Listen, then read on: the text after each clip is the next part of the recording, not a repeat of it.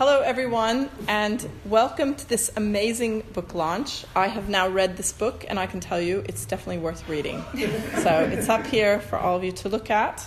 Just to make sure I've got the title right, Rethinking Democratic Backsliding in Central and Eastern Europe is the topic of tonight. And it is, I should put everyone in order, although I think it might be alphabetical. Licia Cianetti, James Dawson, Seán Hanley, and Eleanor Knott has a contribution. All of the contributions are extremely strong, and that's unusual for a book of this kind. So it's a very, very theoretically deep book. What I'm going to do is having read the book, will tell you all the amazing things about it, or at least a few, and I have a few questions just to get discussion going.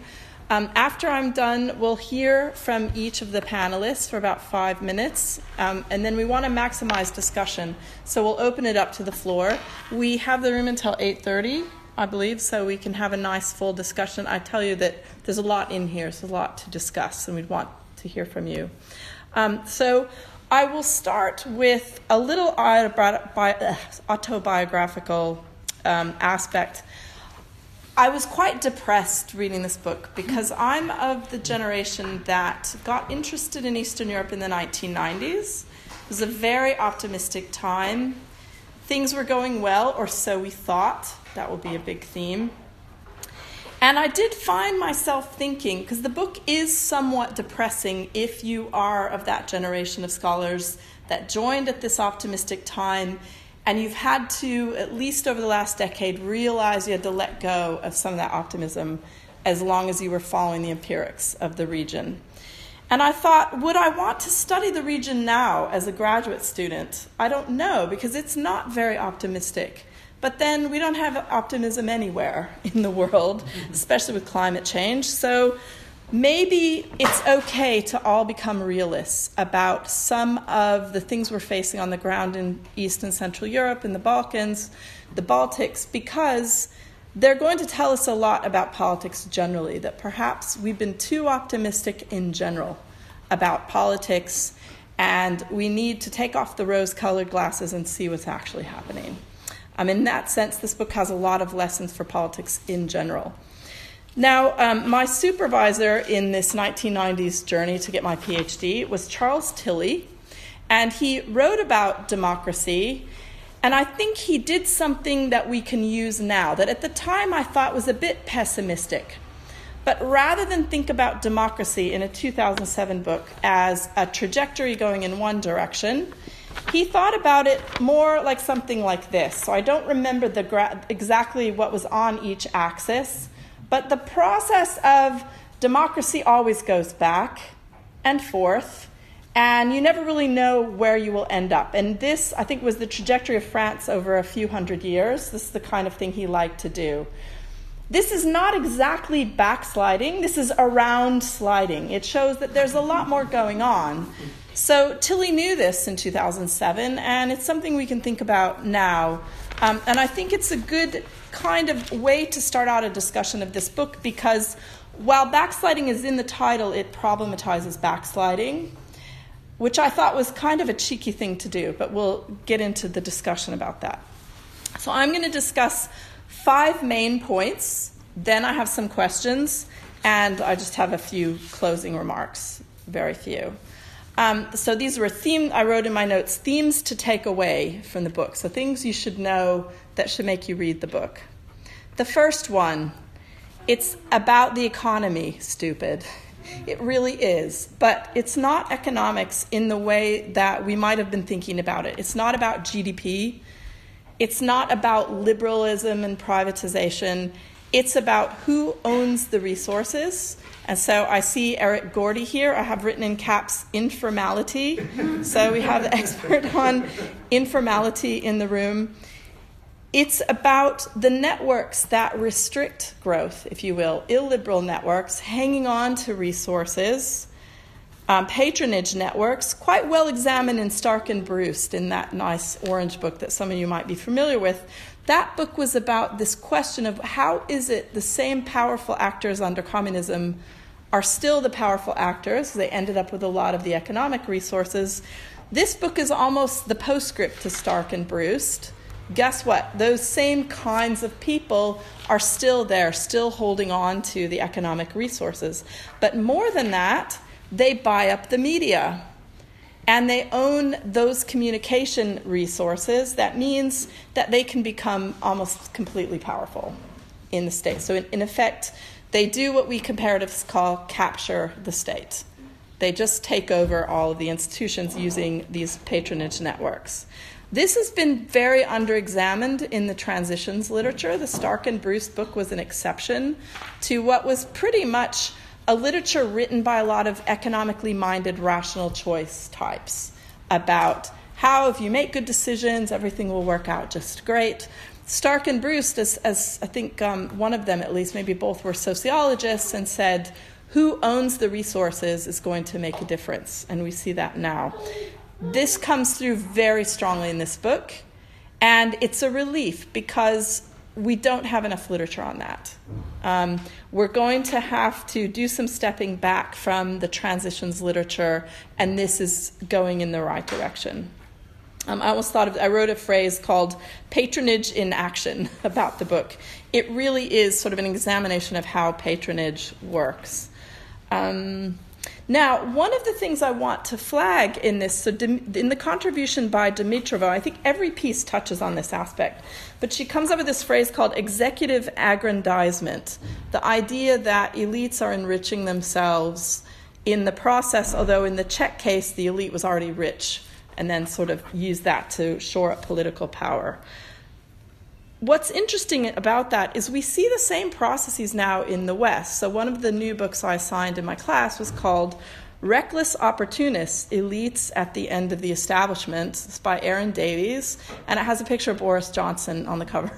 The fact is that this is not just an East European phenomenon. So something is going on that we need to pay attention to, and you can start in this book, but it certainly has wider implications. So the first one is about economics, informality, and the way in which all the resources are captured, including the media. Second, metrics are not your friends.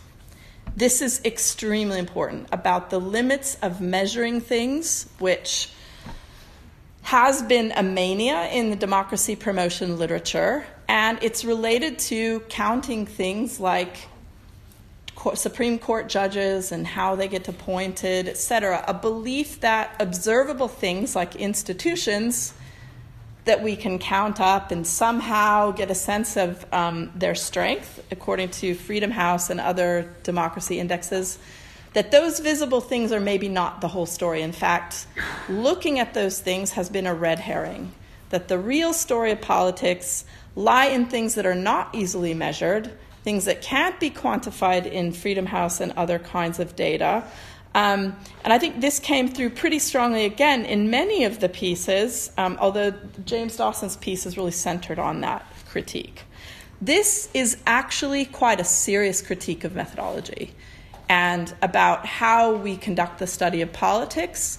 It certainly is a critique that sadly very few people in the field of political science have paid attention to. But in the post-2016 environment, it's certainly a critique that we need to kind of get with the program and realize that these non-measurable things are actually a big part of the story. So I see Eric on informality nodding. So it's not just institutions. Now, it did remind me as well, because I reformed my classes entirely based on recent events. I teach on democracy. If it's not just institutions, then what is democracy? Democracy, Dawson argues, lies in the discourse, and others say it has to do with the way we think about the economy and the way we think about values in politics, really. And I couldn't stop getting this idea in my head. It's like the opposite. Very few people in this room may have read this, but there's an old book by Banfield about the way in which underdeveloped, I'm putting it in scare quotes, but it was written, I think, in the 60s or 70s, about underdeveloped societies and why do they not have democracy. There's a problem of what he calls amoral familialism, in which people only care about having their family survive, and they don't have a collective sense of a demos or anything wider than that family unit surviving.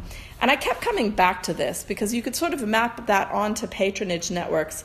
If you don't have a sense of collective value, of being in this together and making decisions together and being invested, you don't really have democracy. And you can count institutions all you want. Now, there are discursive ways to think about that, which James might get into, that have to do with communication and how we talk about democracy, that it's kind of in the language we use.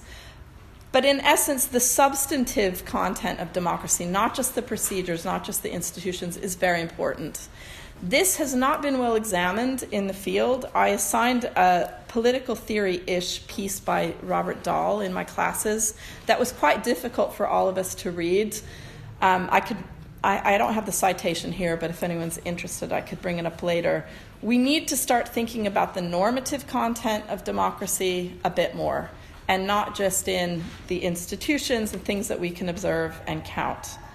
Now, that feeds into something that comes up in Licia Cianetti's piece on the European Union's conditionality requirements. This idea, it was an elite-driven technocratic democracy project about institution building.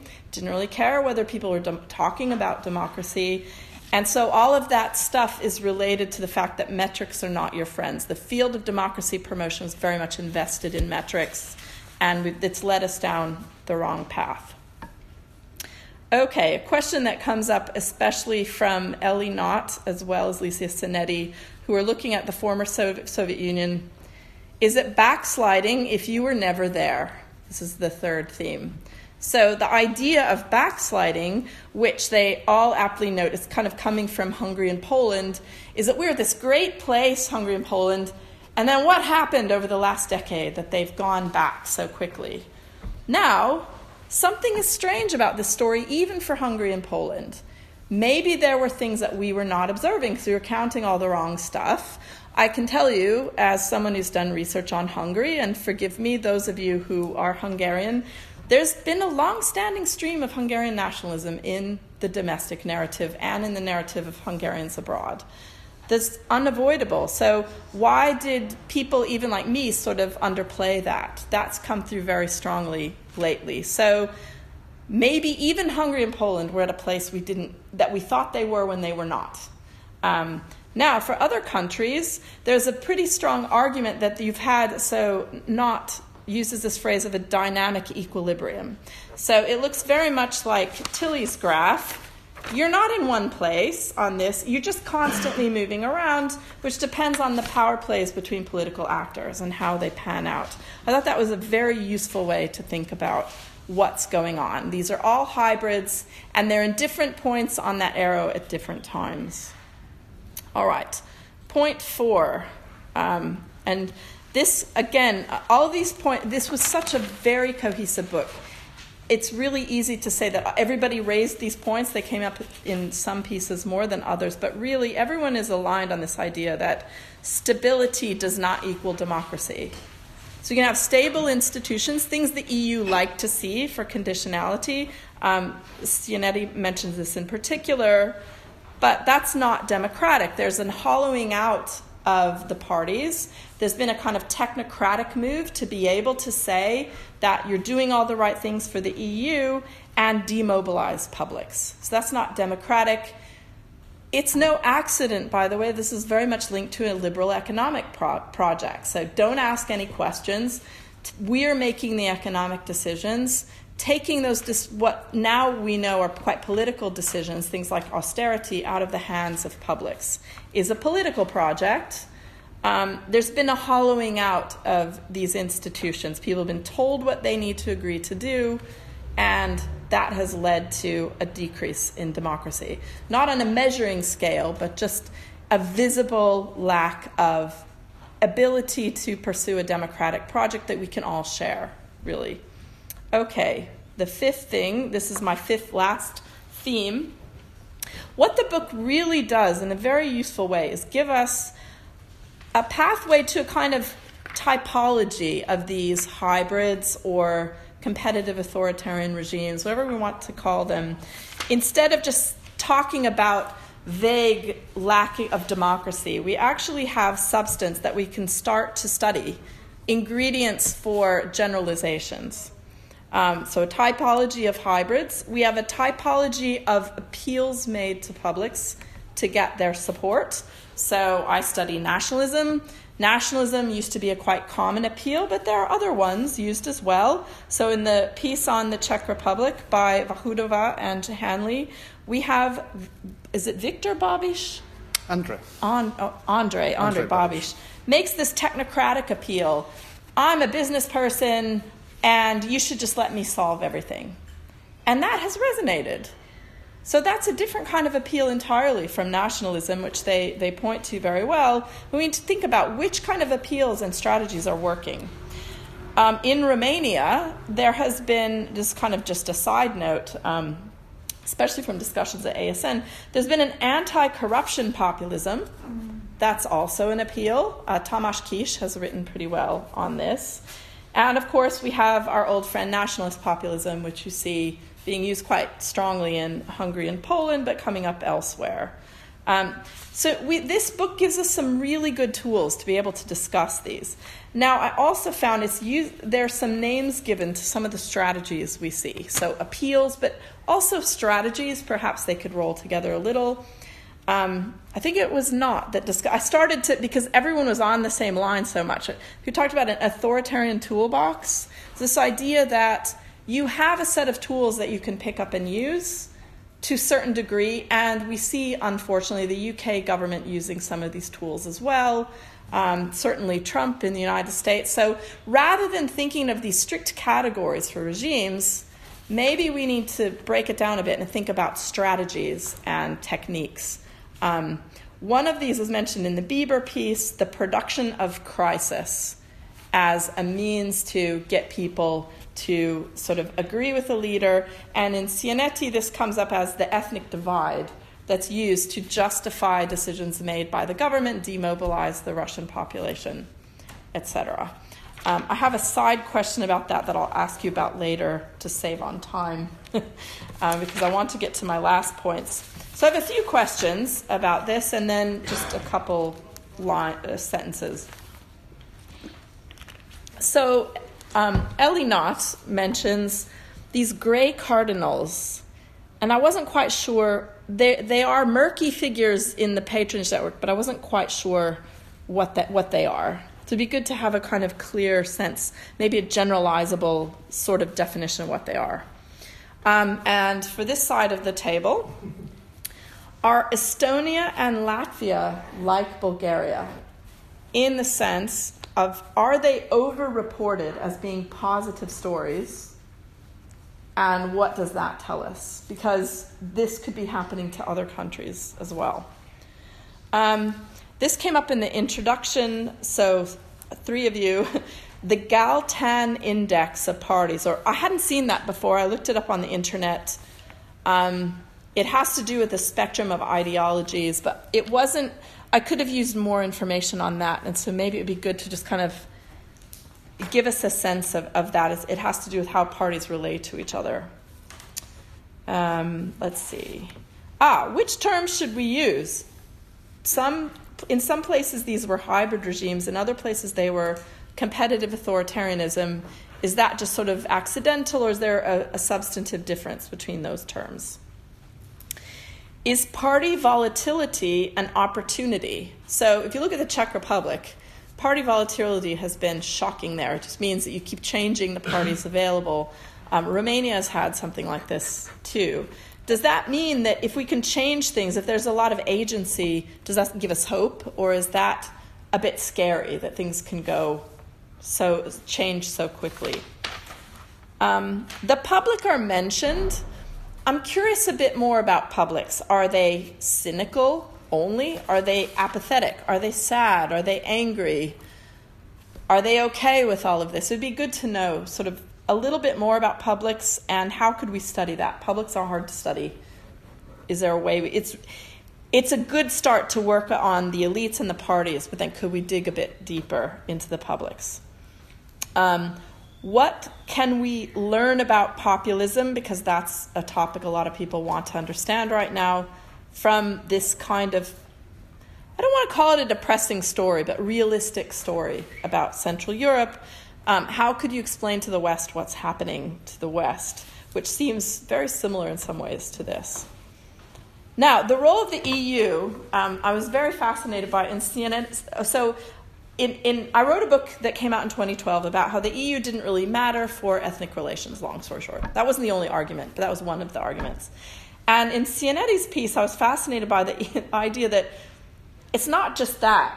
The EU made things worse by telling people they had to tick these technocratic boxes, and it thus demobilized the ethnic population of the ethnic minority. Well, Russians, whether they're always a minority is a question. But I found that really interesting because that would certainly upset the same people I upset, but even more.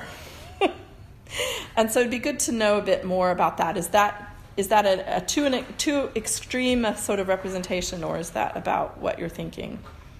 It would be interesting to know a bit more on neoliberalism, things like the Washington Consensus and the idea of privatization behind a lot of these projects that external actors were pushing in the region, and how that might have translated into patronage networks. And then I have a question about structure and agency, but I'll leave that for later. Don't have to. So in general, this is just a very strong book. And, you know, I'll be honest, when someone says, oh, can you do a book panel on an edited book? You think, oh boy, you know, what if the pieces don't fit together? What if, you know, I don't know what to say? This is probably the strongest edited book I've seen in a very long time. So I'd really recommend it to you. It reads almost like a book by a single author because there are so many ideas that they share. That's very unusual. It has a lot of implications for how we think about democracy, how we think about what's going on in the West, how we understand populism. So in general, it's not just about Central Europe and its surrounding area. It's about the world, really, both democracies and non-democracies. So with that, I'm finished, and you all have 5 minutes each. So I think we're being recorded. So I'm James Dawson. I lecture in politics at Coventry University. So you asked, Sherrill, are Estonia and Latvia like Bulgaria in the sense that they are overreported as positive stories? Could I ask a follow-up question about the question? So overreported by whom, and in particular in what respects? I'm thinking about Bulgaria. A lot of the international press seems to be negative, at least at this point in time. So do you mean by scholars? Yes, databases. Oh, okay. Quantitative measures. Okay, limited experience about the Baltic region. Why would a country like Bulgaria be tended to be overestimated the extent to which they achieved in democratisation, especially at the time of recession? And I would argue that what happened there was that the EU was able to work together with these quite technocratic neoliberal parties that squeaked into office. And these parties were interested to tick the boxes that the EU wanted them to tick: institutions, signing up to conventions on minority rights, these kinds of things. Often in the absence of public debate. They wanted to do this with as little public contention as they possibly could. And actually that was easier to do, in my view, in countries where there was a less vibrant public sphere, like Bulgaria, than it was to do in countries where the public sphere was more polarized and active, like Serbia, Croatia, and so on, at that time. So I think that's one reason why they tended to be overestimated at that time. Are they still overranked as democracies? Probably, I think. Different metrics are going in different directions, right? I mean, but Bulgaria has benefited from being in the EU. I wouldn't go as far as saying that the EU has made things worse. The EU employed the strategy from the Copenhagen criteria onwards of 1993 of building institutions at all costs, focusing on elections, minority rights, human rights, and so on. I would argue that was quite a good idea. You know, it was quite a...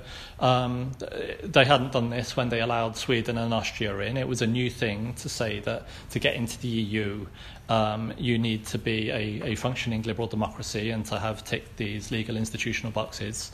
I would argue that it was kind of a good botched job, a starting point from which the EU should then have pressed for kind of on-the-ground outcomes.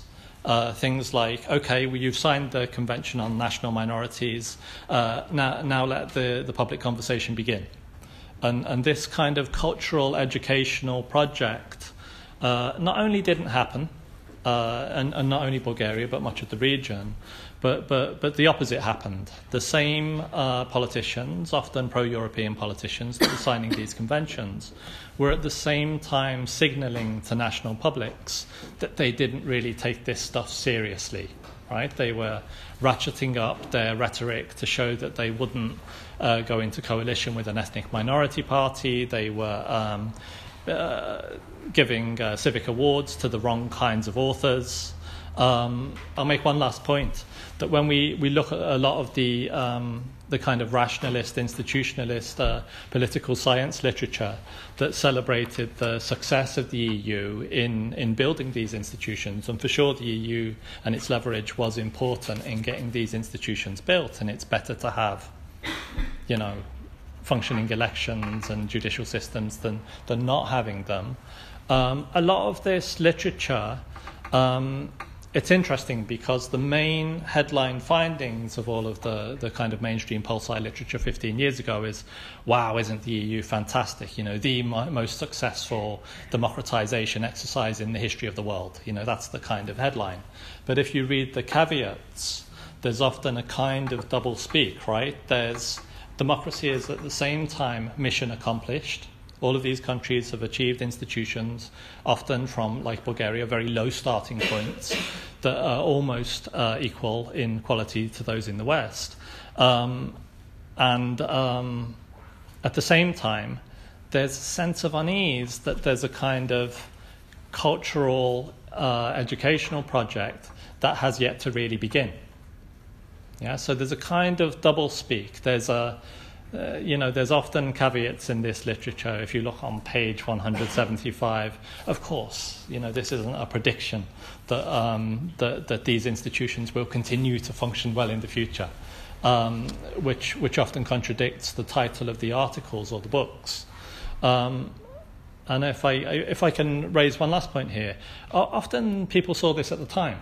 Right? If you read scholarship in the top pol-sci journals about these countries, we see generally they're celebrating the success of the whole project. If you read the lower-ranking journals like Nationalities papers, lower ranking, lower ranking than, you know, APSR and JCMS and these ones that we try so hard to get into.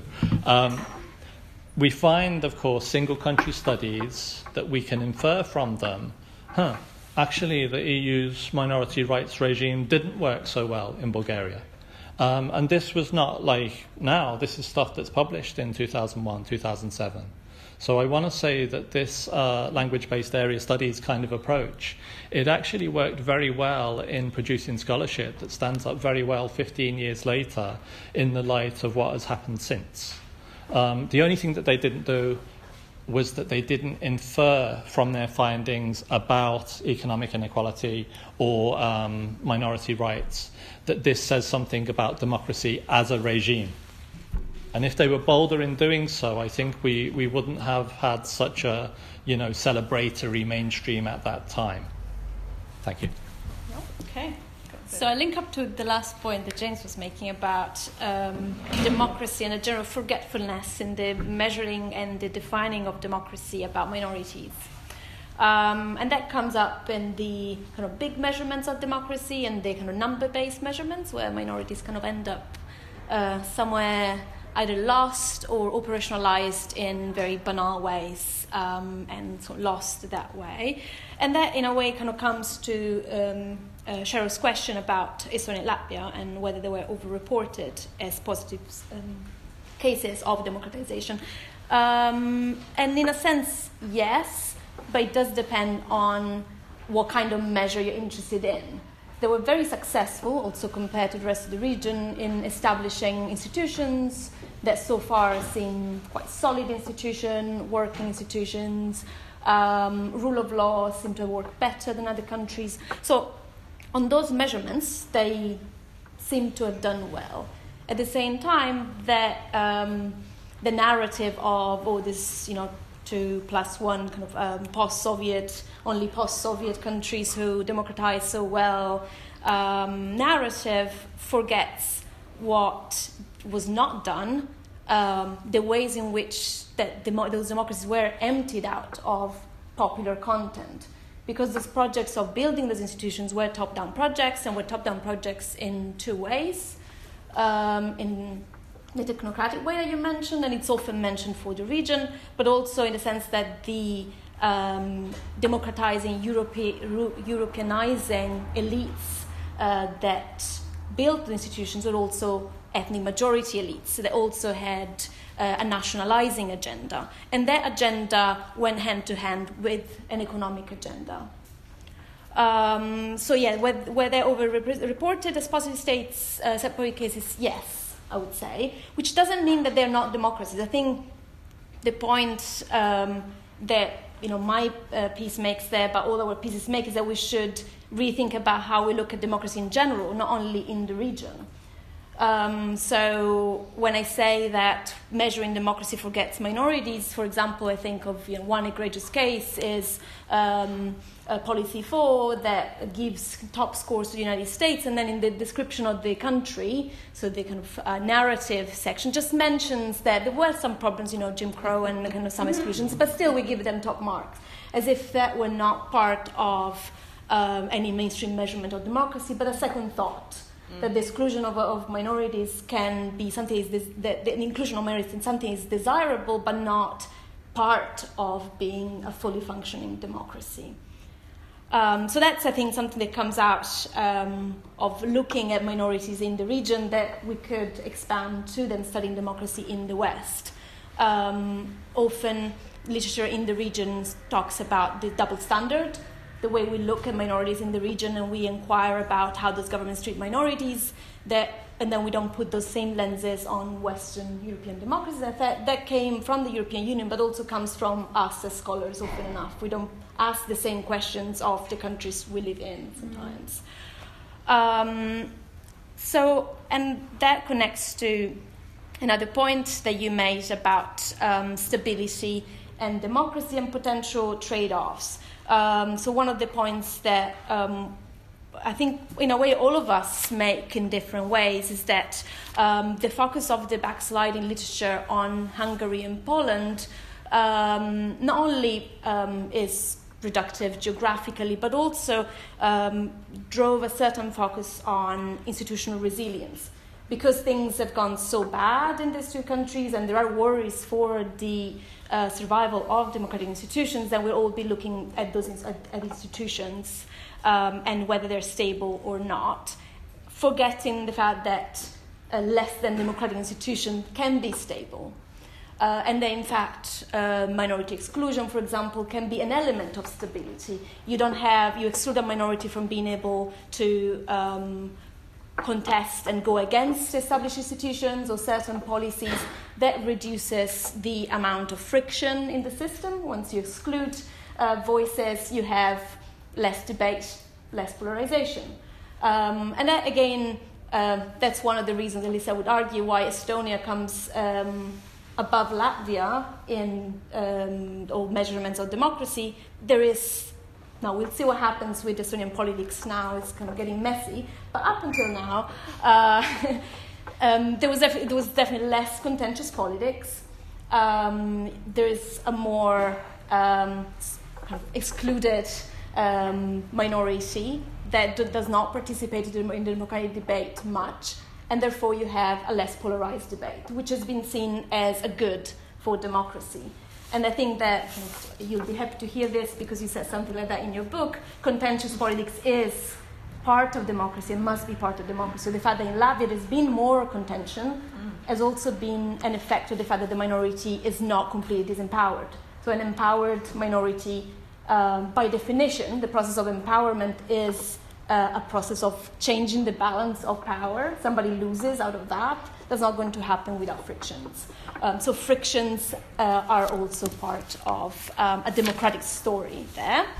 And just very quick, connected to that with your question about the EU, whether it made things worse. It did to the extent that it forgot about contention.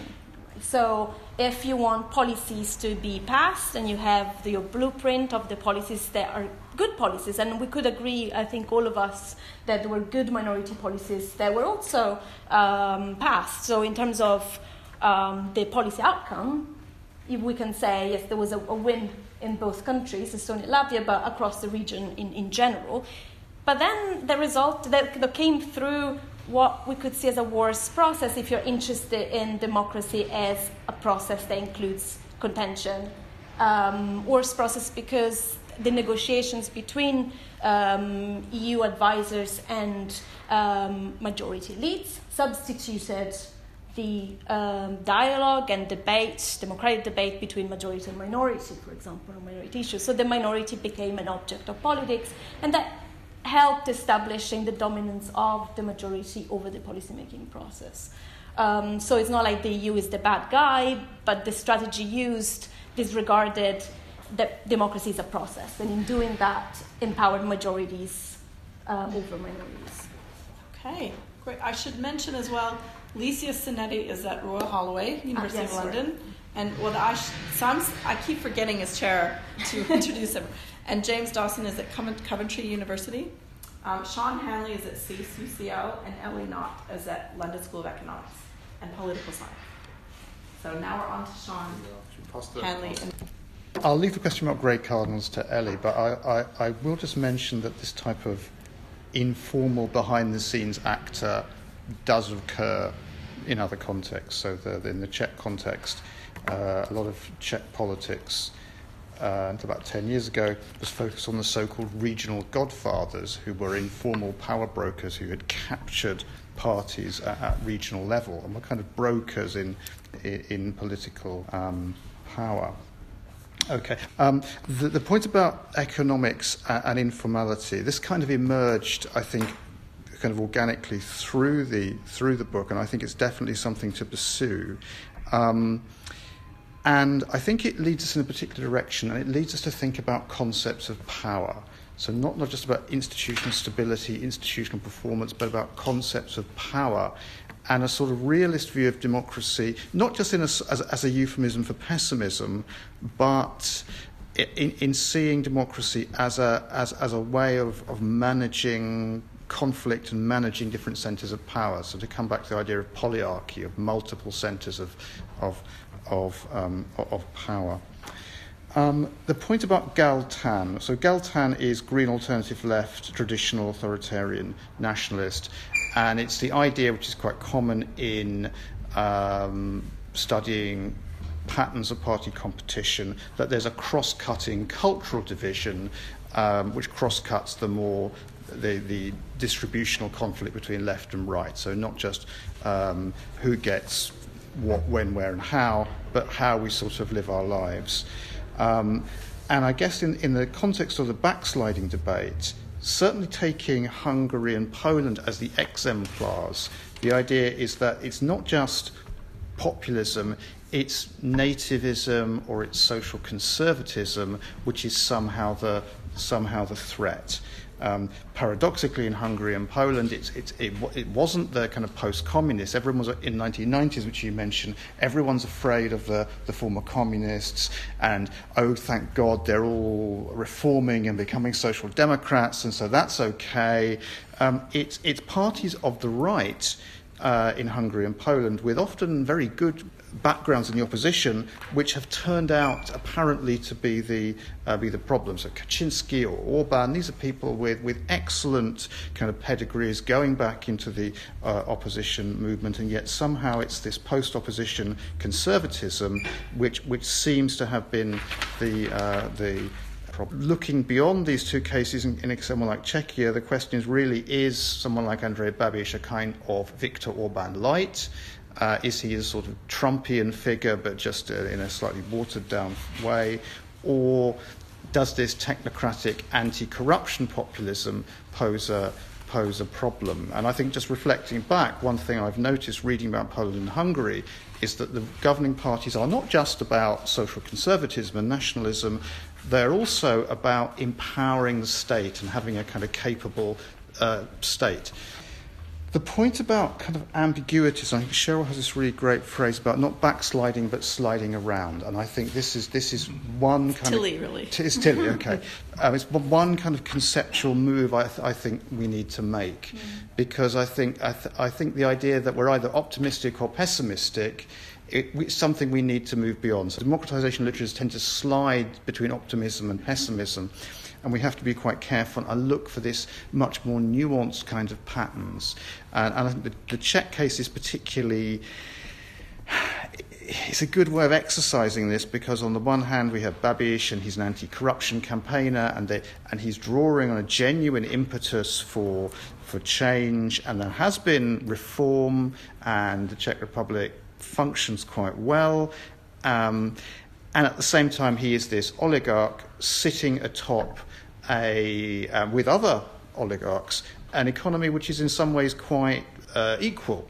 So we've got this nuance and this kind of complexity which the backsliding narrative doesn't really capture. So just to talk about, for example, my kind of trajectory with the Czech Republic. Paradoxically, as I've gone through my career, in some ways I've sensed the less I understand about Czech politics. The more people invite me to talk about it, the less I realise I genuinely understand about it. Still invite him. We have these paradoxes.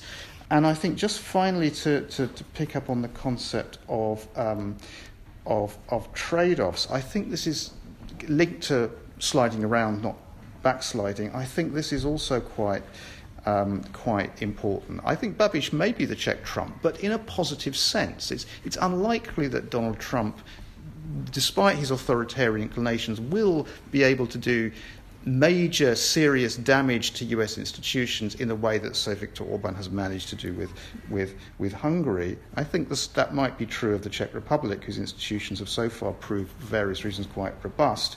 But the question would be, at what price does that happen? In the sense, is it going to be survival, but at the cost of degrading the country's democratic polity? Okay. Great. Okay. I'll start with the issue of grey cardinals. So who are they? So in the paper I talk very much about Vladimir Plahotniuc, who is kind of the biggest oligarch in Moldova, and for a long time no one knew what he looked like.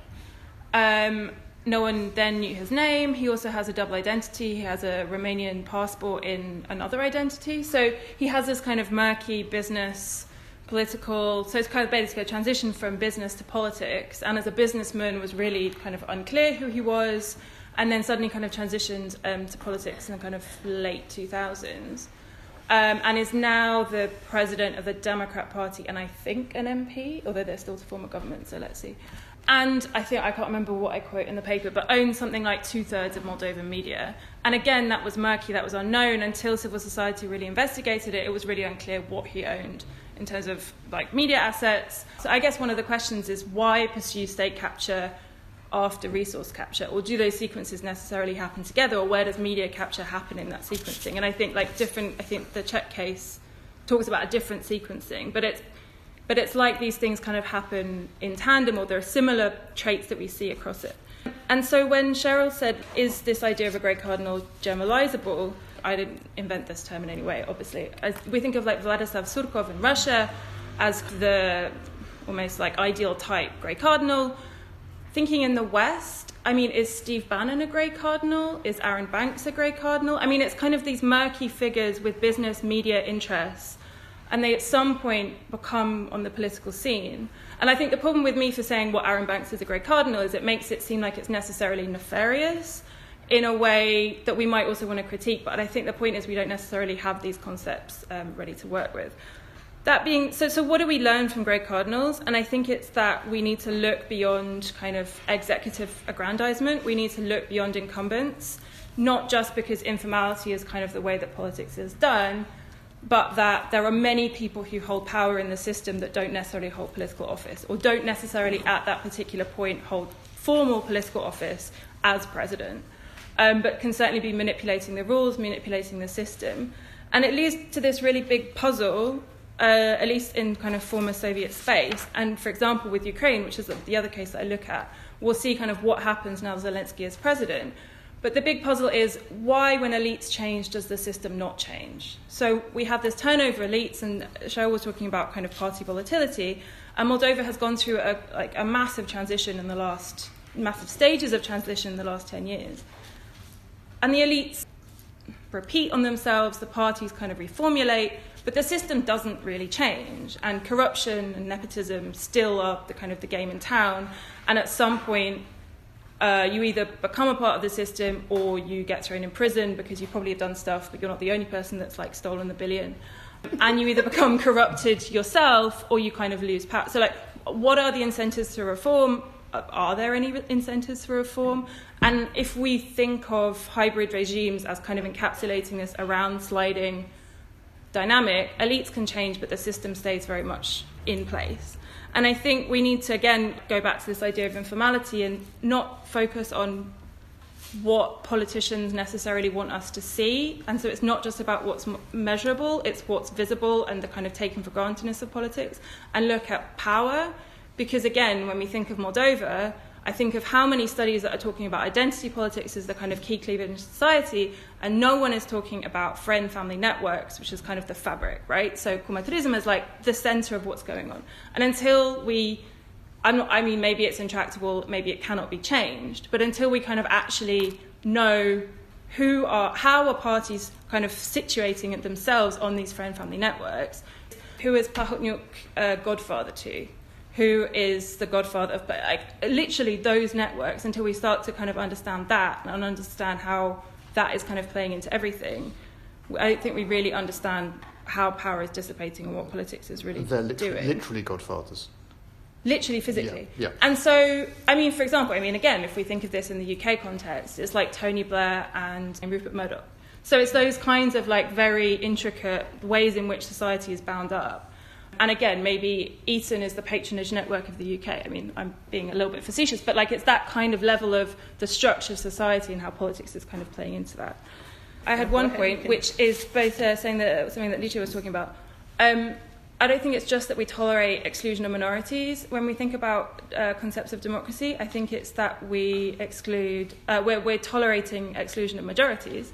Because why is it that we consider countries to be democratic before mass enfranchisement? So, like 50% of the population can't vote because they're women, but we consider them democracies anyway, historically, over time. And why do we tolerate that kind of definition of democracy? And I think, going back to informality, I actually don't necessarily think that we can't measure informality. I just don't think we have the imagination to measure it at the moment. I don't think it's impossible for it to measure it, but I don't think we have the way that, like, the ability to conceptualize it at this point. Which is why we don't have the names for the grey cardinals and various, yeah, I mean, all of this stuff could be made visible, it could be made observable, but until we start to really question what we're taking for granted in the system and how we're pursuing the study of politics, I don't think we really can go beyond it. Okay. There we go. So you can see how substantive this book is. And now it would be good to hear from you some questions about the book. Okay, yes. Adam Fagan from King's College London. I also share all of your enthusiasm for the book, Sherrill, and I've read it. And I think it's fine. My question is, well, it's sort of two-part really. One is to kind of ask everybody, all of the panel really, I mean, there's an embedded kind of critique here of the EU and Europeanisation process, both overt and covert. But in a sense, is it not the fact that these countries are members of the EU, and because, is it not a tribute to the Europeanisation process that we actually can have some sort of basis for judging backsliding? In other words, it's given us, and I take your point entirely about metrics, but it does give us, if nothing else, a basis for saying actually these countries are moving around. And I think related to that, is the risk perhaps that we end up, is it that actually it's metrics, that measuring that's the problem, or is it that it's the dipstick of measuring, in other words, that we want to measure in order to quantify and to stop? Because I don't think it's necessarily measuring in itself that is the difficulty. My problem with this is that it's the EU locks something in, and that becomes the moment at which these countries are a democracy, and in fact that's really what's under contention here. And so we run the risk of saying, well, okay, we shouldn't be measuring. Yeah, I think we should be measuring, but I think we should resist this idea of saying, okay, they've reached a point and therefore they are now democracy. And that's really a very dangerous trap, which I think all of the contributions do speak to. So I'm sorry if it's not actually a question. Okay, other ones. Yes. Very quickly. Oh, wait.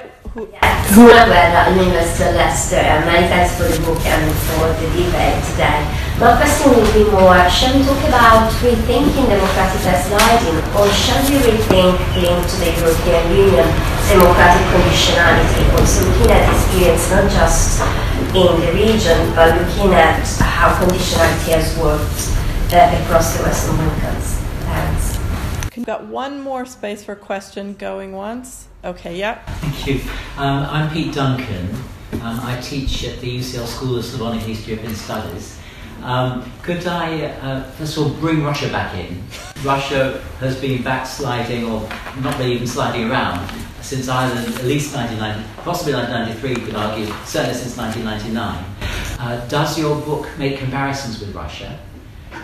And now responding to your point, Sherrill, about you said how to explain to the West what's happening.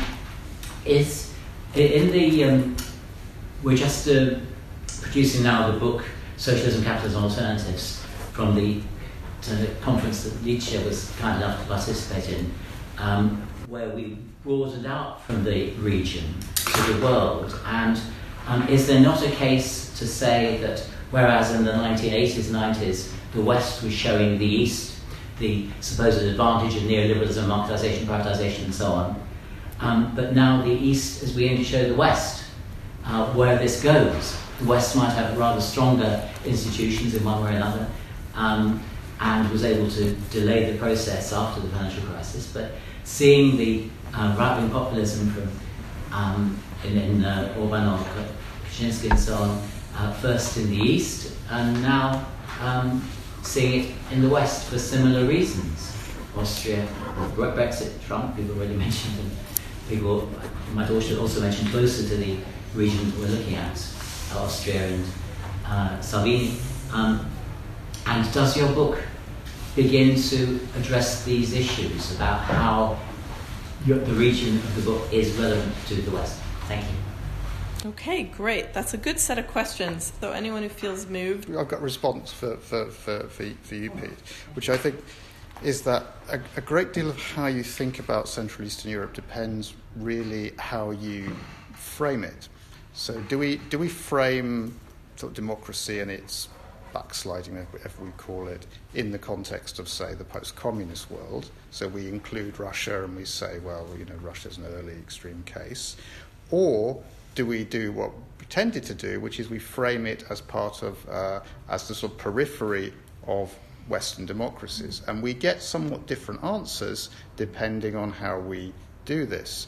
And there are different views we can take of how Central and Eastern Europe lines up with the West. So James and I were having this quite interesting conversation about work on cultural liberalism, and people like Norris and Inglehart who've linked democratic backsliding and populism to this kind of conservative shift. And then one view is that in the West, there's a lot of cultural liberalism, and that populism is driven by a backlash from a minority of declining social groups, whereas, say, in Central and Eastern Europe, there isn't actually that much cultural liberalism, which suggests that the regions are really not comparable. And I don't agree, Peter. I think that the story of right-wing populism in Western Europe goes back right into the 1970s, 1980s, and the degree of influence from the East is probably limited. I guess I can take up the first question, Adam. You're asking whether, if I understood the question, whether the problem is measuring or the once and for all nature of the threshold. I think both. So it's not measuring per se, although measuring can be a blunt tool, but measuring what and how. Right? So what I think all of us are saying there is that measuring just at the level of the institutions and of policies or policy outcomes misses out a lot in terms of the process of democracy. And that's that process that is biting back in a way. And then, definitely the once and for all threshold, that's also a problem. And I would say it's a problem for any democracy. So the democracy is never an accomplished project, and we can find that in all democracies, if we look at them deeply enough, we can find worrying signs, but also heartening signs. I think I was thinking while we were talking that maybe now we're looking at Hungary and Poland through the prism of backsliding, and we risk forgetting some of the positives that might then justify when and if their democracies kind of go around to becoming better. Right now we're all focused on seeing the bad long-term sort of Tillian perspective that Antoinetta Dimitrova's chapter has. Arrow can go around. Exactly. So kind of a deeper way of measuring, or putting together measuring a more deep qualitative understanding of power in democracies might help us see this longer term perspective and see factors that counteract each other. And I think Ellie's article kind of does that, also looking at factors that go in counter directions. So there are factors that promote democratizations and factors that go against democratization. And she uses it to look at hybrid regimes and how they stay in this equilibrium where they don't democratize and they don't become authoritarian. But I think a similar approach could be useful to look at all democracies and how they kind of stay within this kind of equilibrium. Stay in democracies maybe, but worse and then better and then worse and so on. If I could also pick up Adam's question, I think that, if a measurement and a normative evaluation are essentially the same thing, and I think that they are, I think that one just tends to be enumerated and the other isn't necessarily so. I'm a big fan of measurement, actually. I think that, if you look at the public sphere literature, people like Habermas or Chantal Mouffe and their many followers, they're often, let's say, taking aim at a Western society with pristine institutions and saying, aha, not so democratic. And I think that this is very helpful. And I think that actually the key problem here is that we're often measuring part of the story and then inferring that it's the whole of the story. So we see institutions, we see the legal institutional framework, and we forget that a legal institutional framework will only work if people actually believe in it, both citizens and office holders. So I'm quite excited by very mainstream work like Christian Welzel is working on emancipative values, and he says that this is a predictor for where we're going to see democracy in the future if it's not there already, or where democracy is going to hold up over time. I tend to think in terms of the spread of ideas. Cultural liberalism, I think, is very important. I'm not quite sure how far this travels outside of parts of the world where liberalism is not part of the conversation. I don't know how strong the rationale is for this third wave idea that liberal democracy has to be the default form of regime for every country in the world. I don't know if I would back that. But definitely, so far as we're talking about Central and Eastern Europe, I'm not shy about the fact that I am part of this, movement that involves people like the EU, that is trying to put this thing in place. I think that it's a positive thing.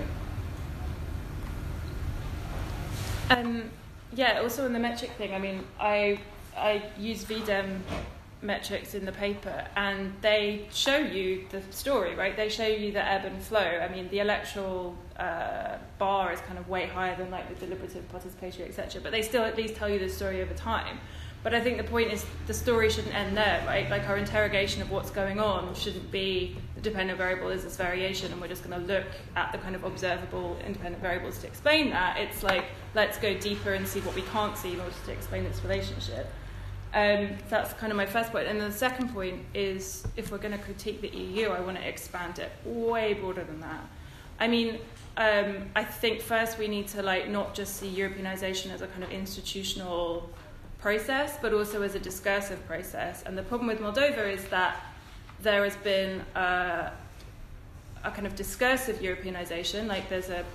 It doesn't really exist anymore, but a European coalition, tripartite coalition, and they've really, for a long time, owned what Europeanization meant and degraded it discursively, and absolutely no substantive Europeanization in any sense, if we consider that to be democratisation. And no one has held them accountable because of this idea that Moldova is in an east-west struggle and discursive Europeanization is better than nothing. And if we don't critique them, then maybe they'll hold power and Russia or socialists won't kind of get into that space. And so I also think this idea of discursive Europeanization and substantive Europeanization needs to actually be understood. I mean, the EU needs to be broader, and also the IMF, the World Bank, and Western media, right? So I just found this. I remembered it because it's a bugbear of mine. But Plahotniuc wrote this op-ed in Politico, and if you try to write an op-ed about Plahotniuc that's critical, it's very hard to get it published. But there are lobby firms and organisations that are also part of this as well that are getting these op-eds into Western media and are portraying this idea again. It's kind of what we want to hear, right? We need you and you need us because otherwise these really bad people are gonna win power. And it's yeah, but you have degraded what Europeanization means in that context so much that what's the worst that could happen? Kinda really the degradation of what Europeanization is as a concept in a local way. Can I just throw one comment in about just the metrics? I don't think it's just about measuring or not measuring or how to measure. I just want to pick up on what James says. It potentially involves a shift in how we think about institutions, what they are, and how they work in this more, I think, Sherrill, you said something of this in your introduction, in a more sort of sociological kind of direction. I also, as well, I don't think, I mean, you could read a lot of the contributions as a sort of embedded critique of the EU, but I don't think you necessarily need to do it. The EU is just part of the institutional architecture in Central and Eastern Europe, but then so are national and domestic institutions. So I would say, I don't know, did the Beatles say it? Well, it's the institution. And how we think about institutions, and the fact that maybe they're not as sticky as we tended to assume, or as the conventional literature with its focus on incentives and conditionalities has tended to assume. So I think we need to have the idea of institutions sort of at the back of our minds. Can I also, this thing about Russia, why do we not talk about Russia? And I think one of the things about the special issue and the book is that we don't actually focus on the big cases, right? We focus on the more liminal and peripheral cases, or not. I mean, Moldova is that kind of ideal type, but the things that you might often overlook. And I think this book is also about that, right? The cases that have been overlooked in backsliding literature, or the cases that have been overlooked in the region because of the focus on Russia, potentially, is kind of what we're trying to... But the literature on the post-Soviet space, possibly also on southeastern Europe, I found is potentially incredibly useful for Central and Eastern Yeah. Europe, because we're saying there's all this informality. Well, who's been writing about informality? Well, it's people who've looked at the post-Soviet space where everybody knows that it's informality, which is the way things work. So this tripartite division that we've had between Central and Eastern Europe, Southeastern Europe, and post-Soviet space, which is even, I think, embedded in SSEES policy documents somewhere. I couldn't quote you chapter and verse. Maybe we should start to break down that mental division. I found work on, your work on Moldova, and also other stuff I've read, very thought-provoking even for the Czech Republic, which is not to say the Czech Republic is like Moldova, but we need these new ideas and these in order to make sense of what's happening. I think that's exactly right. Let me just check. Are you satisfied that your question was answered? Bits. Okay, bits around. All right. Feel free to have a follow-up later on. All right, taking more questions. Was that? Okay, yeah. What's your name? I'm Eric. I'm from UCL. What's your last name? Gordy. Cheryl, will you let me have 2 questions? Yeah. Okay. So here are my 2 questions. What do you mean by back, and what do you mean by democracy? Should I explain them? Okay, so for back, I mean, here's what, in our research on informality, one of the big assumptions behind most existing informality studies is that informality in the present is a legacy of socialism. Right, that in socialist states you have these institutions that didn't work, and people found ways of getting around the fact that they didn't work so that they could get the things that they need, and they continue doing it under new post-socialist institutions that don't work. And it turns out that's not really the case, at least according to our research. Attitudes are different, and practices are different. I mean, what you had in socialism were substitutive institutions that were coping with the inadequacies of official formal institutions, and what you have in the present are competitive institutions that occupy the space where you would think that the state would function. So even if you want to talk about party states, political parties, in their informal control of employment and education and every aspect of social life, have control that extends much farther than the control of the Communist Party ever extended. The Communist Party was only interested in politically sensitive positions. So we reached the conclusion there really are no legacies of socialism, that the corruptive character of informality is a product of transition. It's not something old or a tradition. It's something new. So you can't blame it on the communists. You can't blame it on the Ottoman Empire. It's a product of transition. So in that sense, are we going back? Are we backsliding, or are we actually entering something that's being created by the contradictions of the emerging system? And then when I asked what you mean by democracy, here's what I mean, and this is something I haven't had the pleasure of reading the book yet, and I'm sure this is something that you answer in great detail in the book. And that is, a lot of the examples that all of the authors gave in their presentations had to do with the use of political institutions to further the centralization of control of economic power. And this is maybe one of the big contradictions here, that the European Union comes in and they say we're going to promote democracy in 2 ways. One, by telling you need to have competitive electoral systems and independent judiciary and all that, right? And the other by saying everything has to be privatized and marketized. So the effect of one may be democratic, and the effect of the other may be terribly anti-democratic.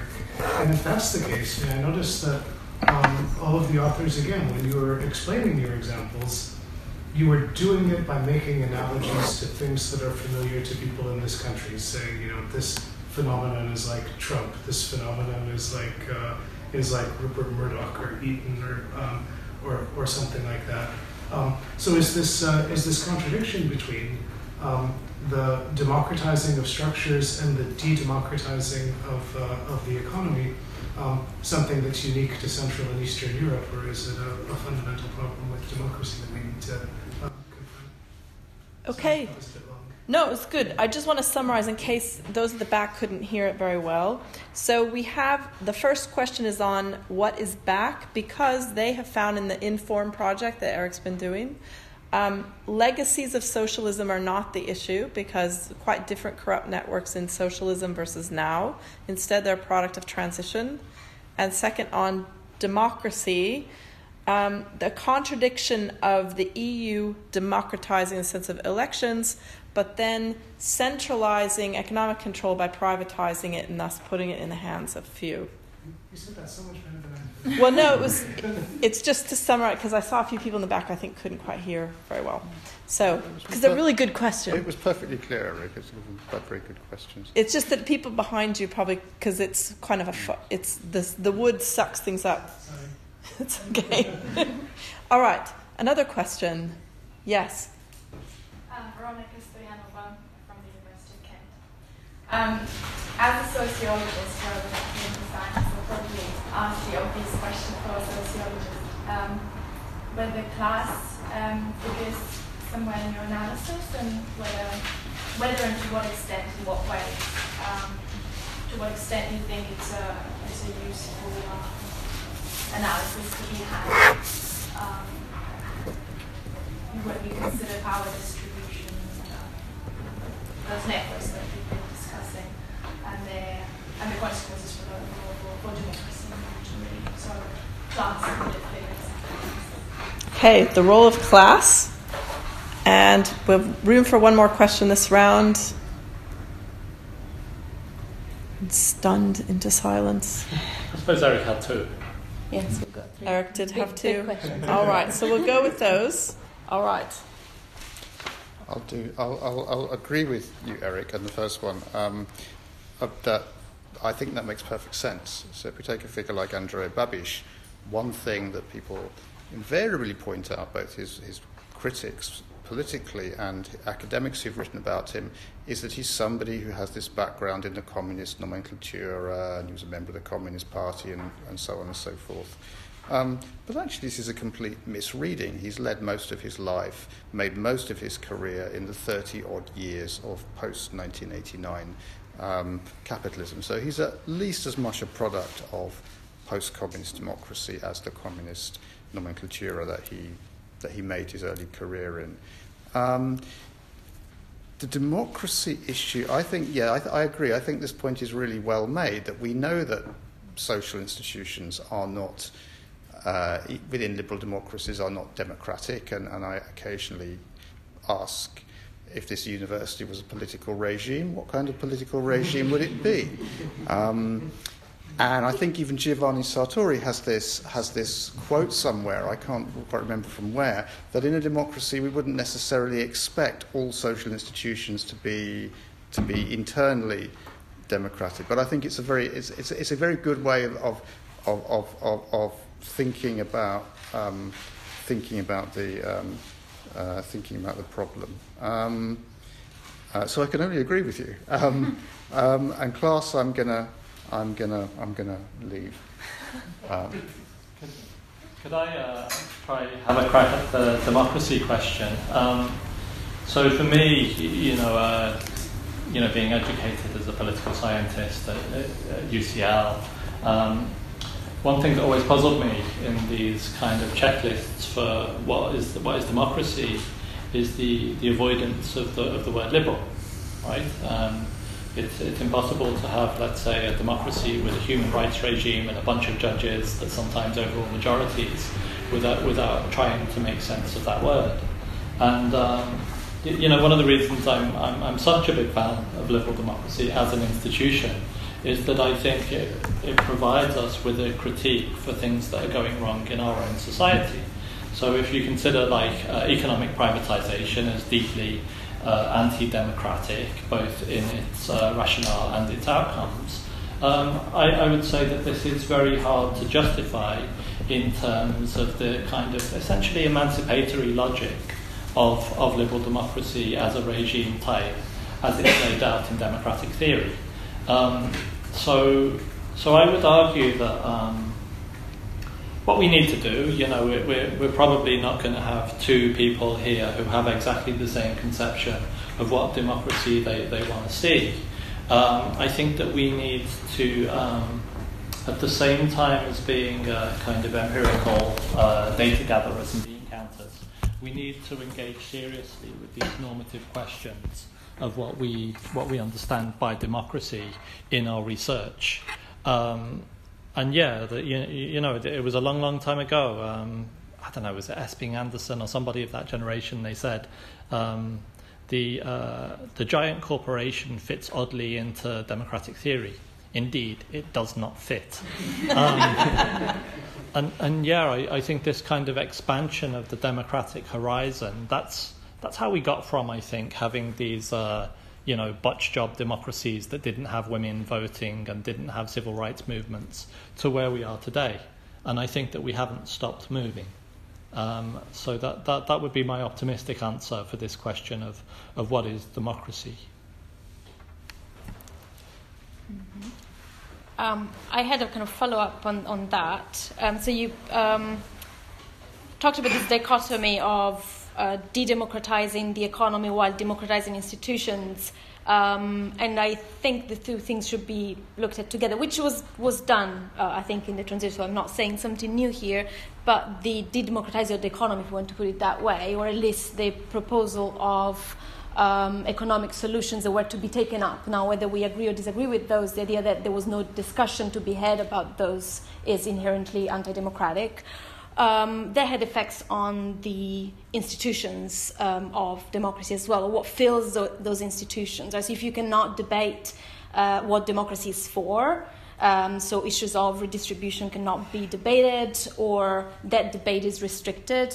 That has effects on, again, could go back to your, the transition, effects of the transition over those institutions, is to restrict those debates later on, or to transform those debates into something else. So in some countries, those debates were, in a way, displaced by debates on ethnicity, and that kind of links to the issue of class.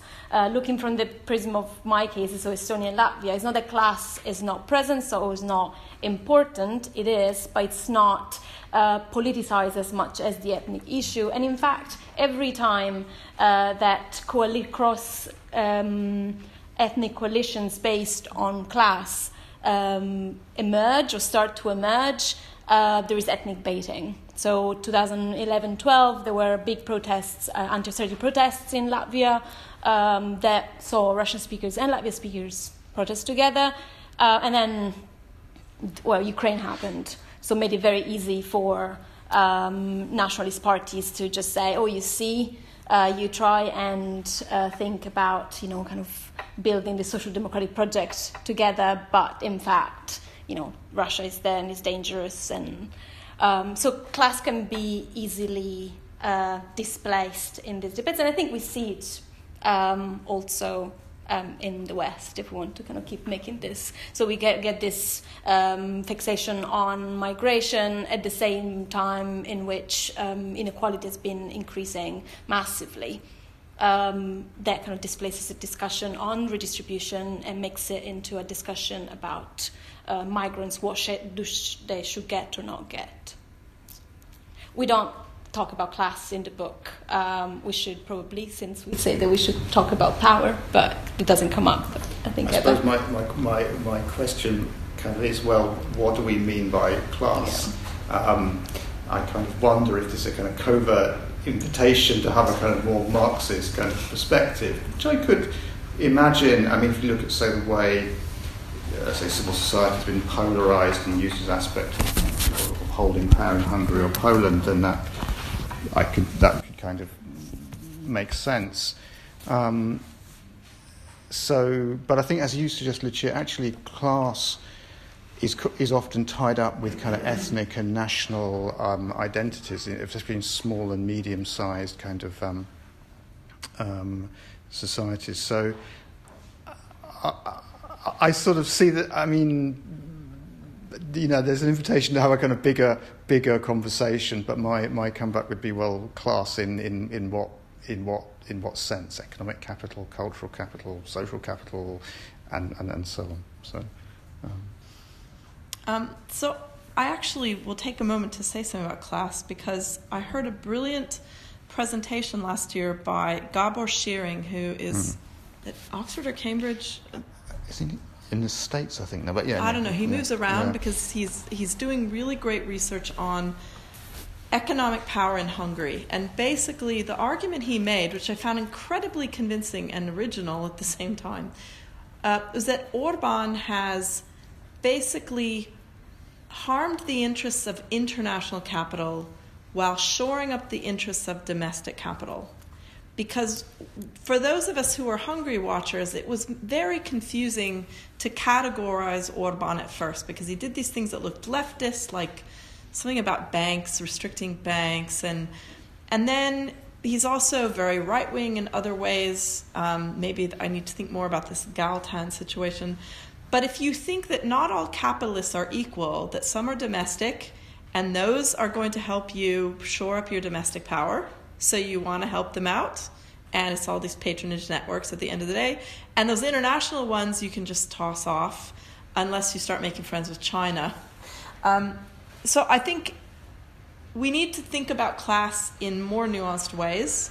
So not just capital, but which kind of capital, a la sharing. The other is, of course, I'm going to invoke Tilly again. So in a book called Durable Inequality, Tilly was trying to deal with this.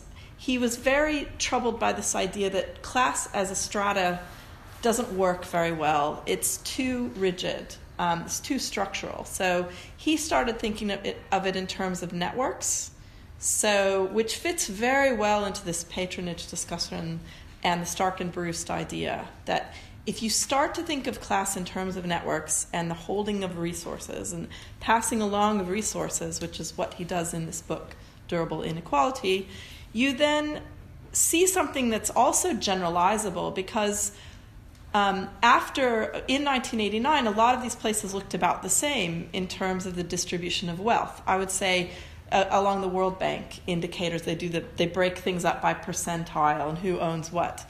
I would submit now they probably look very different, because there's been very different ways in which privatization has taken place, etc. But you could generalize on the basis of these networks and think about class in that way. Will you allow me a very short comment? Sure. I think you might, if you haven't come across his work already, you might be interested in Thomas Zalewski's work, and he's based in Warsaw, and he talks about following world systems theory. Kind of the idea obviously core, semi-peripheral and peripheral countries, and he talks about precisely what you're saying, is kind of dovetailing between cultural and economic capital. The way this works in the East, in Eastern Europe specifically, the sort of importance of cultural capital in addition to economic capital when we try to understand power and class and politics. So I'm thinking about class in Moldova and like the kind of the absence of articulation of class, that again is like a puzzle, and maybe the need to study like political generations and throw that into the mix as well.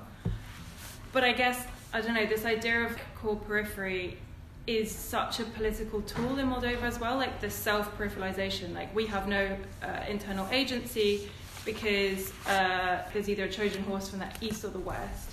And it's really a strategy that elites use for this kind of stuff, right? Like there's this maintaining of hybrid regimes and this ebb and flow of democratization. So also kind of critiquing this self-peripheralization and self-disempowerment to this geopolitical narrative, and really playing up this geopolitical narrative is a political strategy as well, as if Plahotniuc is on one side and his enemies on the other side, and actually the aggrandizement of one is kind of contributed to the aggrandizement of the other, but to the external audience, it looks like there's a geopolitical cleavage. So I don't know, like the class thing is interesting, and then are oligarchs a class? Is this anti-oligarchic rhetoric class narrative? But I don't think we need those frameworks to necessarily get it. I don't know. Yeah, could I just add something? So there's kind of Fukuyamian argument, right? The who? Fukuyama. Oh. that when you have a big middle class, then you get a demand for democracy. I don't think this finds much support in the region, right? There are lots of middle classes, the ones, if we categorise them as such, that are not necessarily demanding democracy right now.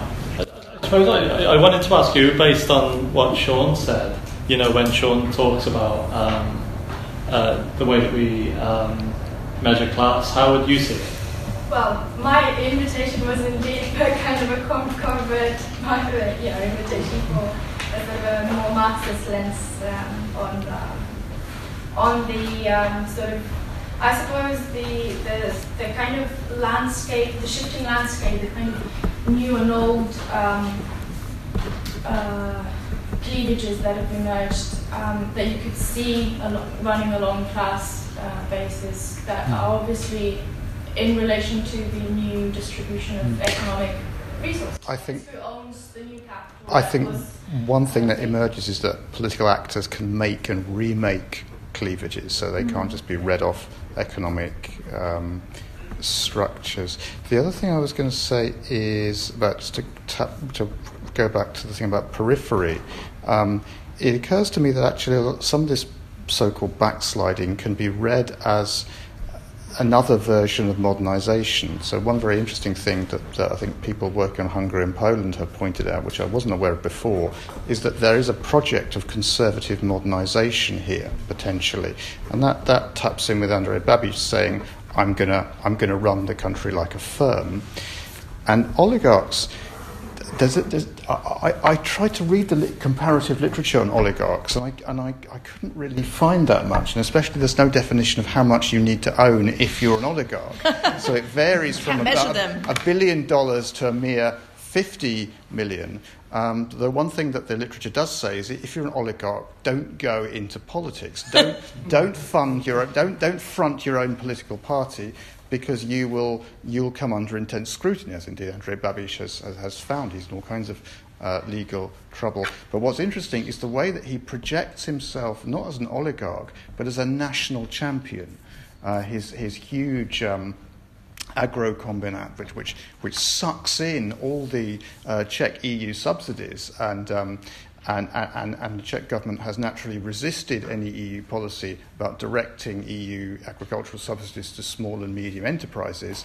And the rationale for this is it's in our national interest. This firm generates employment. So this idea of the state as a firm, but also this of having this kind of this conglomerate as a kind of national champion, and he very much is about modernisation. So if you read his book, which is available in English, sure, there's a lot of populist stuff about getting rid of countervailing institutions, but most of it is all about solar power and smart motorways and e-government and an efficient state.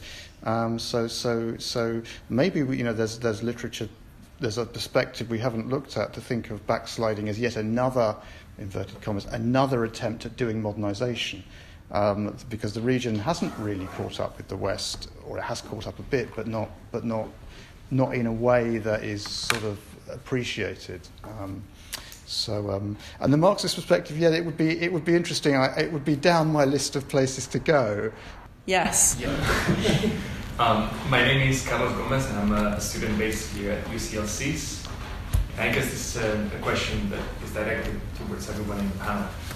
I want to ask the respective cases that you've been looking at along this road of democratic backsliding, if you've identified some crucial changes in the perception that both political elites and the general public have towards what the EU is, what the EU can offer, and what the EU should be.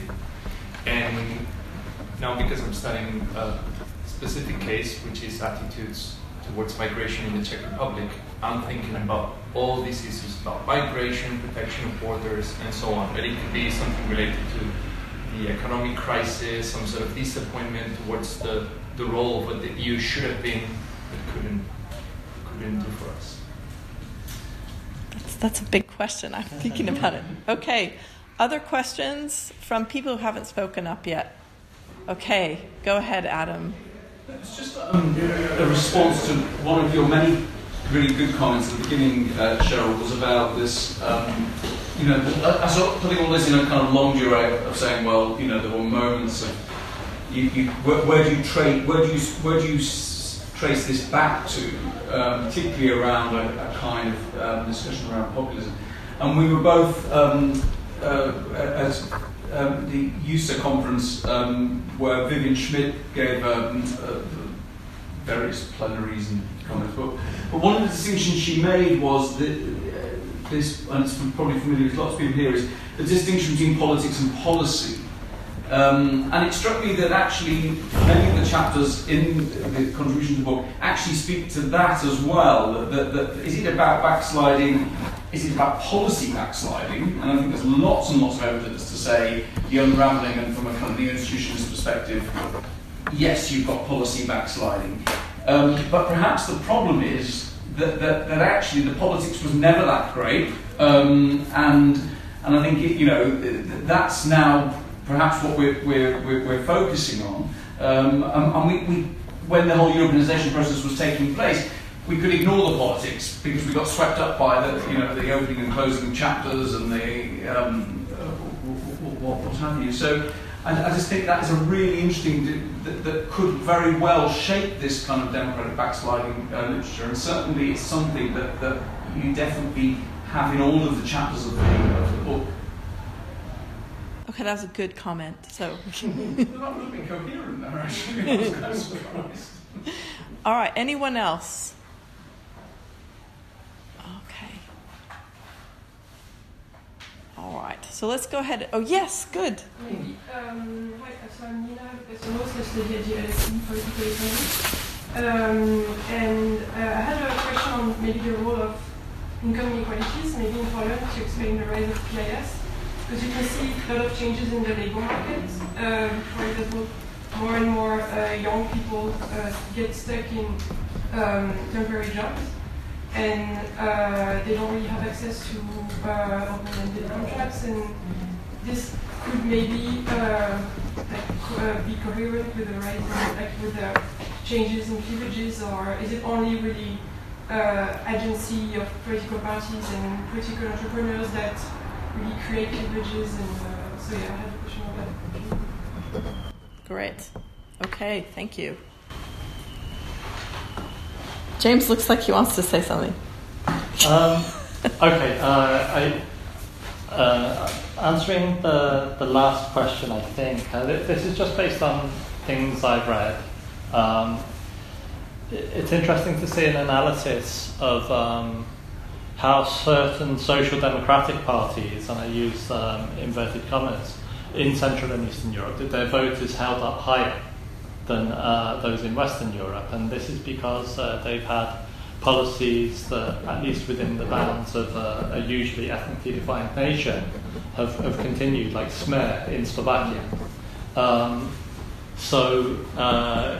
Could an argument be made that where these parties didn't really exist or didn't follow those parties, like in Poland, right, where the European, pro-European side of the politics was very economically liberal, this could feed the boost of an illiberal party.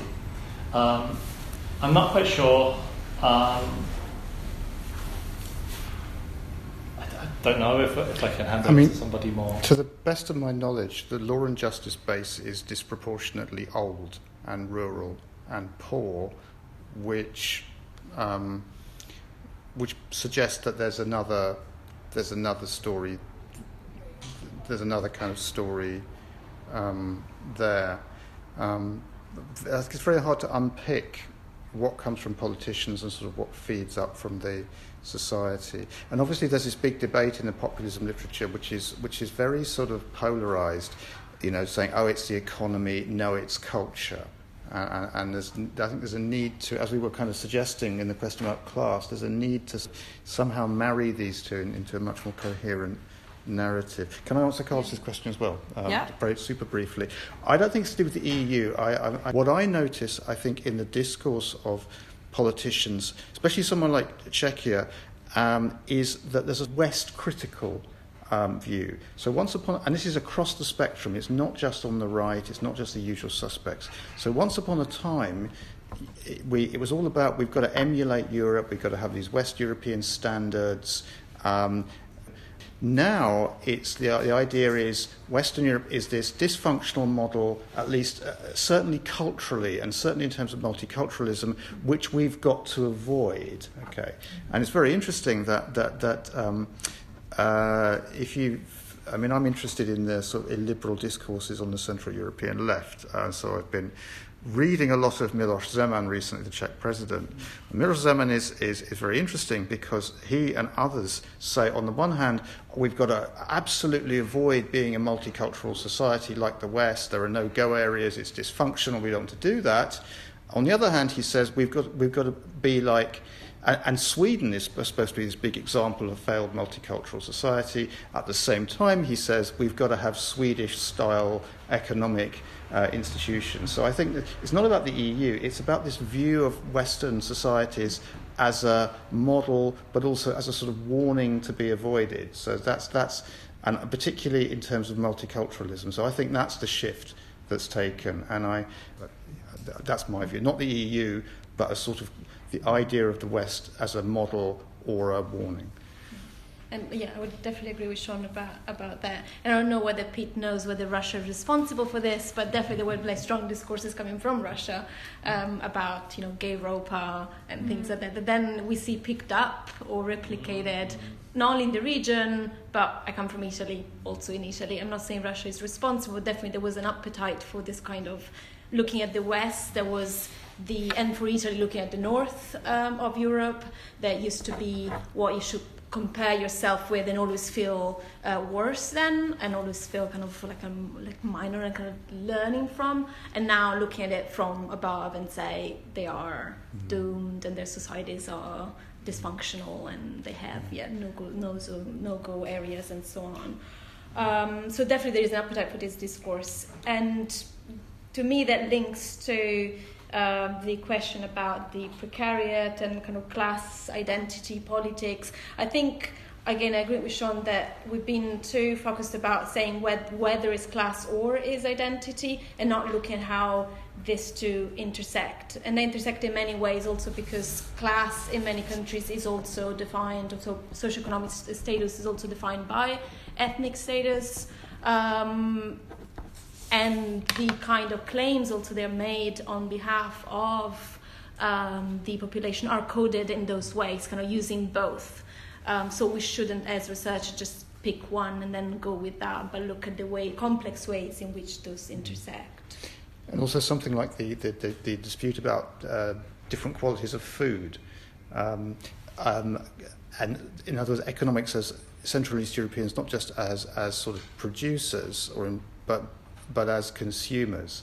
I did think when I came across this, I thought, oh, you cannot be serious. This is ridiculous, talking about the quality of milk or chocolate, or I can't remember what the other one was. But actually, I think it is something that offers us an insight into a sense of being unequal, which is interestingly focused through the economy, but it's also clearly about identity. Who owns those companies? So, like, Poroshenko has a chocolate company in Ukraine, but, like, in Central Eastern Europe, how many companies have been bought up by Nestle and blah, blah, blah, blah, and, like, all the water companies are owned by... So, again, is that really, like, a nationalist versus internationalist? But there's an underlying, quite more serious aspect to this, and I don't think this has decreased since I stopped doing as much field work, but people are very upset about... So in Slovakia, it was German drug companies buying up Slovako Pharma, which was a pharmaceutical company, and then destroying it so they could sell drugs that were really expensive for Slovaks to buy. And then this was reflected in stories in Romania about power companies that were Western buying up, taking control of the power companies and then charging people prices they couldn't pay for.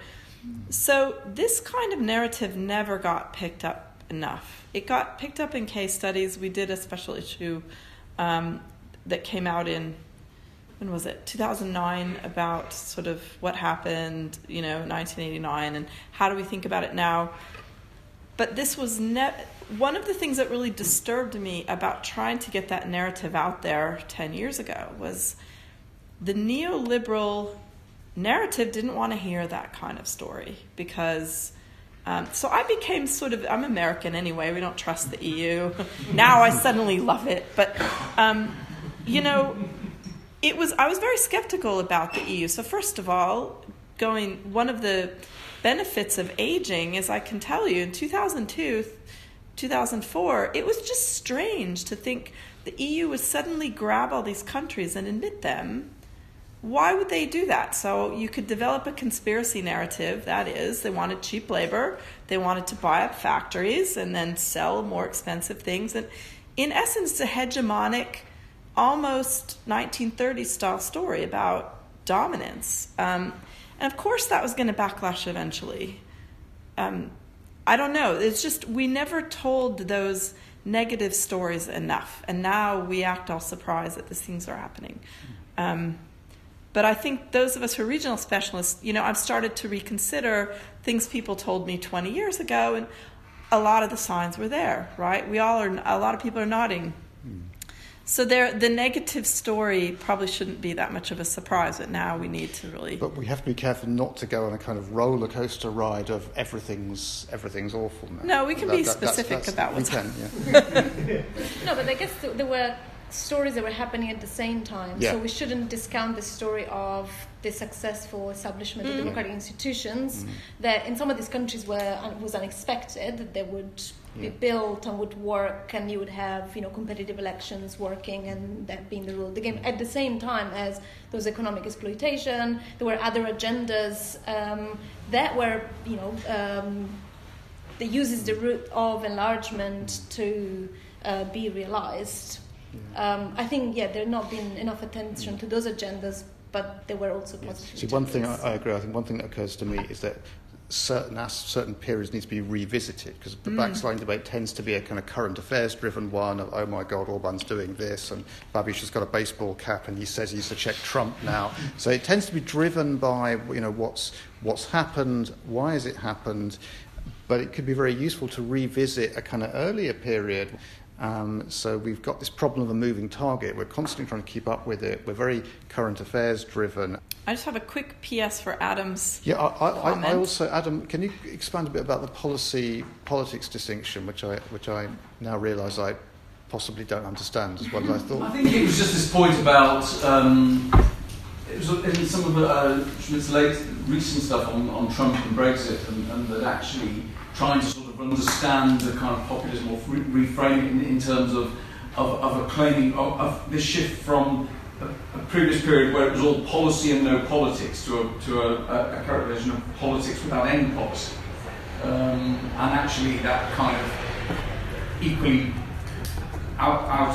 equally problematic, but it was sort of highlighting that period, which, I mean, she was talking particularly about I think she was talking particularly about the EU and Europeanisation, but I think it does sort of capture some of the tension here between, when we're talking about backsliding, are we are really, or in a lot of people's hands, it is about the unravelling of policy compliance, and actually that distinction, which of course we all know that the distinction is the tools of our trade, but actually it does help us clarify and demystify somewhat around backsliding, because actually some of the politics that we're seeing you can find in those of us who have been around a little bit longer, they're there in the 1990s, they're there right from the beginning of the so-called democratisation, but we chose to, or certain scholars chose to ignore them, or see them as transitory, and that was the whole thing that there was a sense of movement towards a kind of utopian endpoint, and therefore the anti-Semitism, the anti-Roma, the attitude toward women, it was all sort of seen as something that would dissipate or disappear, but the politics was pretty unpleasant at times. So I think it's about reconnecting with that dichotomy, because I do think it sits very well with many of the discussions in the book. Do you mean the difference between what you say, what you do, what you say you're going to do, and what you actually do? Is that kind of like the bare bones of like policy versus politics?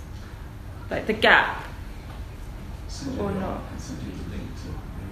I think this is a pretty good summary. Can we stay with that? Yeah, and then absolutely. I wanted to give a very quick response on youth inequality and generations, because a lot of you are younger than me, for example, and this is something, one of the reasons I had to completely redo my course is that for people who are, around 20 or in their 20s, things are terrible in the West.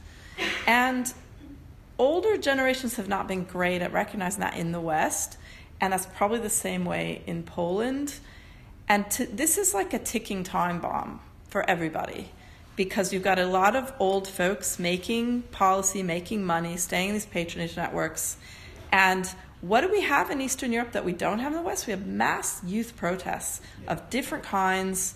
I mean, protest is a way of life now in a lot of these places. We just these giant protests in Romania, Bulgaria, and people just kind of acting like this is normal, routine politics. But this is a sign of a time bomb ready to explode. And the generational aspects and the inequality that youth are facing, debt, lack of jobs, lack of housing, that's the next thing we're going to, be at a round table and we'll say, wow, we really should have paid more attention to that. But do you think it's... Sorry. Do you think it's like there's a positive story to protest? Like that people are... Sure. Like but they're upset enough to protest. Effect. Like if you think of Euromaidan, all of these things have completely changed the agenda. That's even the true. climate protests in the UK, now we talk about climate catastrophe as a real thing. I do think it there is some positive dimension of it. But will they overturn the patronage network in Albania? Possibly not, because also if we extend that demographic perspective, there's a very large older generation who are maybe not protesting but maybe voting. The youth are a declining group in most European societies. It's not like Egypt or somewhere like that. So although there are clearly, demographic change, birth rates. Small groups can be mobilised. Groups which are squeezed and are declining can mobilise. But my sense is that these protests that you see in the capitals of Romania, Slovakia as well, which are are often very urban, and they achieve a certain amount, but then there's an election and the governing party just gets back in on the back of votes from rural and small town locations. So, Except for Kosovo, every country in the region is an elderly country. And migration and lack of jobs doesn't make that story go away. Right. Yeah.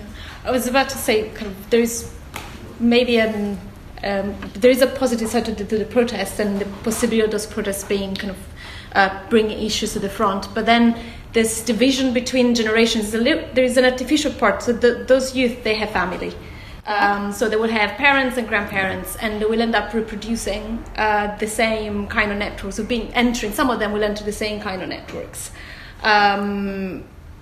So it's not necessarily where the generation becomes of age, then you'll see a change of the system, because some of them will come of age within existing networks of privilege, power, and so on, and will have interest in replicating those. It's a bit sad to say, but it tends to happen that way.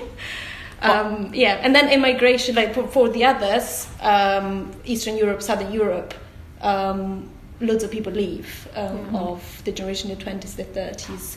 Which might change the politics of other countries, both against immigration or eventually, as we migrants get settled, we might bring in some new ideas or something to new countries, who knows? Two of us are migrants. Well, I notice we have about 4 minutes left, and I think that's too few to do another round of questions.